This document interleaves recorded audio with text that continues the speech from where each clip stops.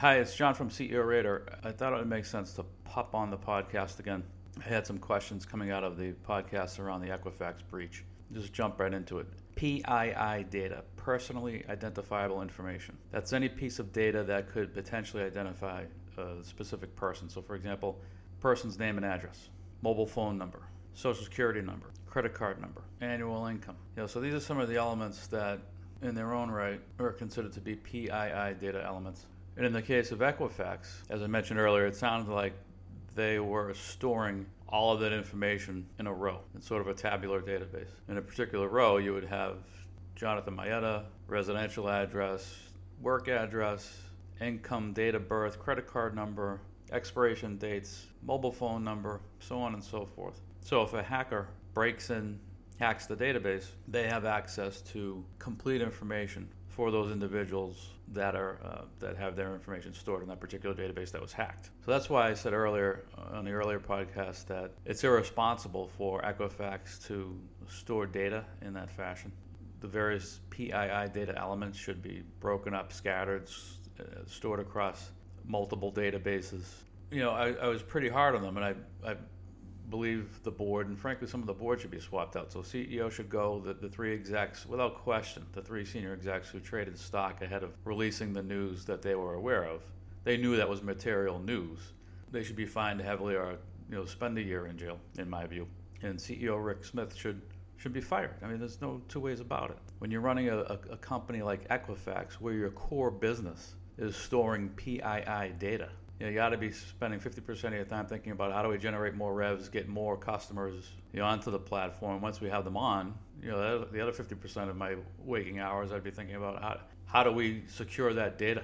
How do we ensure that we're staying a step ahead of the hackers? How do I know as CEO that I have the right people thinking about that subject? And maybe it's a C-level post, a chief security officer, and a small team of people that run security like a line of business. You have monthly operating meetings, you have weekly staff meetings. Frankly, it'd be a daily occurrence with me. This stuff's so sensitive. And companies, for sure, are a step behind the hackers. And if you're in the board and you're not thinking about this stuff daily, you deserve to be on a board. So that's why I say the entire management, senior management team, or at least the three individuals, I don't have their names in front of me, but the three individuals who are aware of the breach and sold stock ahead of disclosing it, gone. CEO Rick Smith, gone. And frankly, some of the board should probably be swapped out of there. So I wouldn't be surprised to see an activist get involved and nominate a new slate of directors.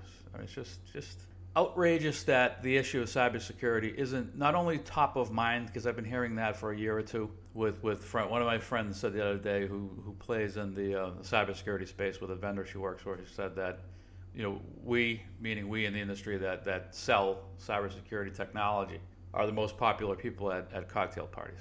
But it sounds like a lot of that surface level stuff. So it'd be interesting to know how many people are, how many companies are at the board level actually taking steps, and not just incremental steps at every board meeting, but actually operationalizing cybersecurity as a business line. So I feel strongly about it. I've been doing quite a bit of research on the space. It's a space I used to cover as a banker in my early days as a banker, so early 2000s.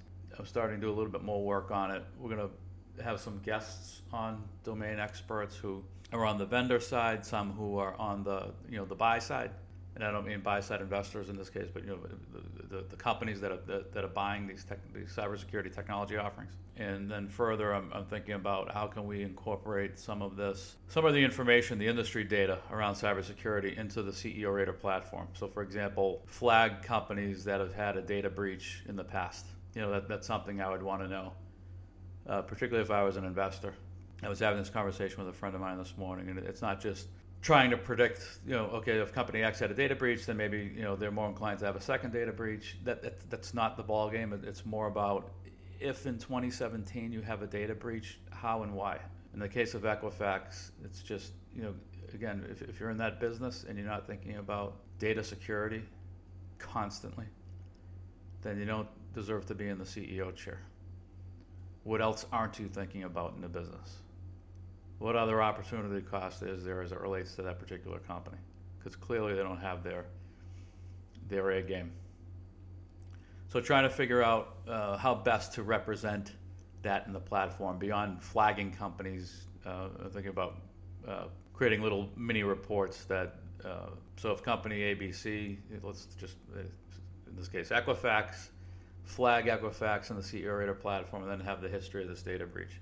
Number of accounts affected, 143 million plus. When first reported, resolution, if any, to the extent they make any of their post-mortem public. I'm kind of thinking through that now. More to come on that. But hopefully it helps clear up PII data and why I think it's irresponsible if senior executive teams and boards aren't proactively, actionably addressing the subject of securing data, cybersecurity, data breaches, whatever label you want to attach to it. Hope everyone has a good weekend.